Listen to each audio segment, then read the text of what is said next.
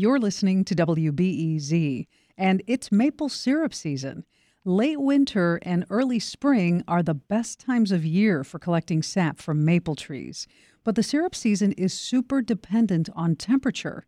So in this week's climate conversation, we're going to learn more about that relationship and how climate change could impact the maple syrup industry. Joining me is the Director of Education for the Lake County, Illinois Forest Preserves, Nan Buckardt. Nan, thanks for joining us. It's a pleasure to be here. So tell us first, how do trees actually produce the sap that becomes maple syrup? Well, the sap is inside the tree all year long. However, in springtime, as it breaks dormancy and starts to get ready to throw out the leaves, the freezing and thawing cycle of the weather helps to make the tree actually push the sap towards the outside where we can tap the trees and get it. And what is the relationship between maple syrup production and temperature? We need to have the freezing and thawing days in order to collect the sap. So it's the freezing nights and above freezing during the day. If it's sunny, it helps, but the sap will still flow. And once the temperatures get real warm, the trees start to get ready to have their flowers and the sap turns, and it's no longer good for syrup making. And what about the relationship between maple syrup and precipitation? And by that I mean, does it matter if it's a drier or wetter year?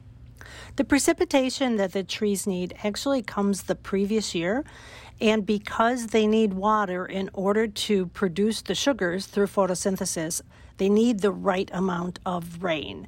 And so if it's very dry, they can't make as much sugar, or if it's very wet, that stresses the trees and they also may not function as well. Let's talk a little bit about climate change. It sounds like you need some pretty specific conditions to tap maple trees and make syrup. How does climate change affect that?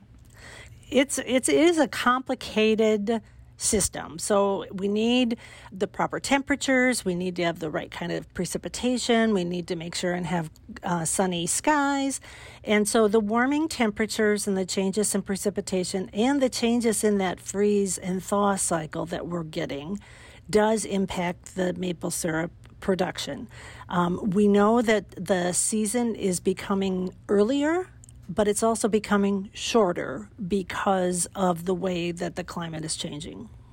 Obviously, climate change affects so many industries, but what might it mean for the maple syrup industry and for people like me who love to put something sweet on their pancakes? Well, the prediction is that the number of maple trees in the southern part of their range right now will decline. And so there'll be a smaller section of North America that would be producing maple syrup. And as that production gets stressed with less trees available for tapping, the price of syrup will certainly go up.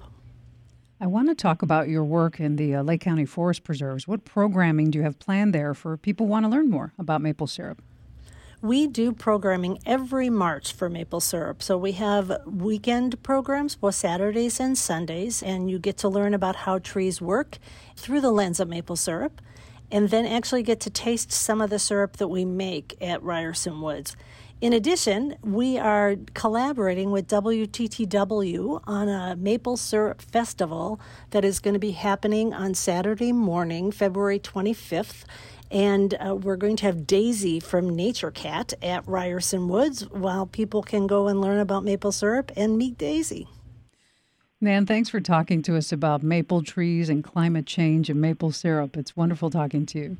Thank you. I've been speaking with Nan Buckardt, the Director of Education for the Lake County Forest Preserves.